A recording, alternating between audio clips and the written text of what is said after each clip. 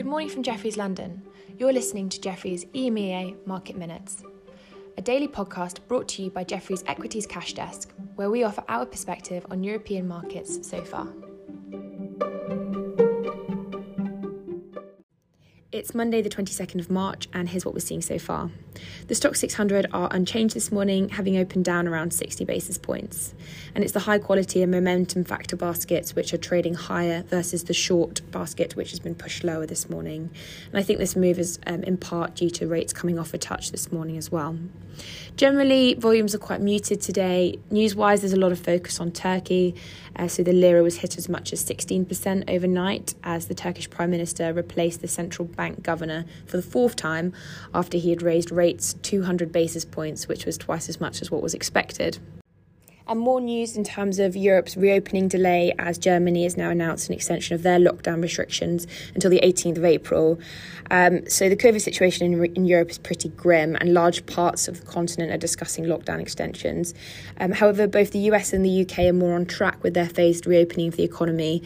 So our fixed income team is highlighting that the slower reopening of the recovery in Europe could cause the ECB to remain on the dovish side for longer than expected, which would cause a disparity between bonds outperforming both USTs and gilts, so that's one to keep an eye on.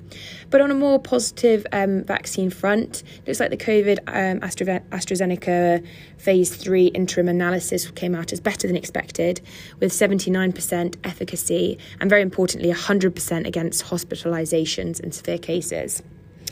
Overnight, Asia was mixed, quite a quiet day. Japan was the worst, with the large cap underperformance. Growth did outperform value there as well. Interestingly, however, we saw autos relatively weak in the area as there's more talk on chip supply issues, and Stellantis are now saying that they might have to delay some of their Ram trucks due to chip shortages. However, here in Europe, autos are actually outperforming. This was after some positive broker notes pushing Volkswagen, which is up 5%, and Porsche, which is up 6%. However, Stellantis is still underperforming on the chip delay, and that's down around 30 basis points. Elsewhere in terms of sectors, it looks like the Europe reopening delay is weighing on the travel and leisure sectors, and particularly airlines, which have sold off down 4%. IAG was down 15% on the open, but it's somewhat recovered now, down around 4.5%. That stock wasn't helped by a broker downgrade away. What's quite interesting to flag is the UK banks are quite significantly outperforming the European banks, which are down 1%. NatWest is up 3% on the day, breaking new year-to-date highs and pushing higher. Could be in part a late reaction to last week's decision from the UK government to sell a stake. Also, Lloyds is up 1% this morning. That's been helped by a upgrade away, and Barclays is strong too. And lastly, on a macro point of view, this week there's a few central bank speakers. So both Powell and Yellen are due to appear before the House panel on Tuesday and the Senate panel on Wednesday.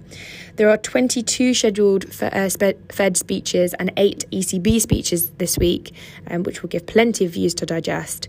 And among the ECB speakers, we're key to watch Lagarde on Tuesday on the climate change, and Thursday as well.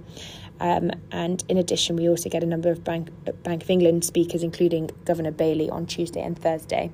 So that's all from us today, but thank you for listening and have a wonderful day.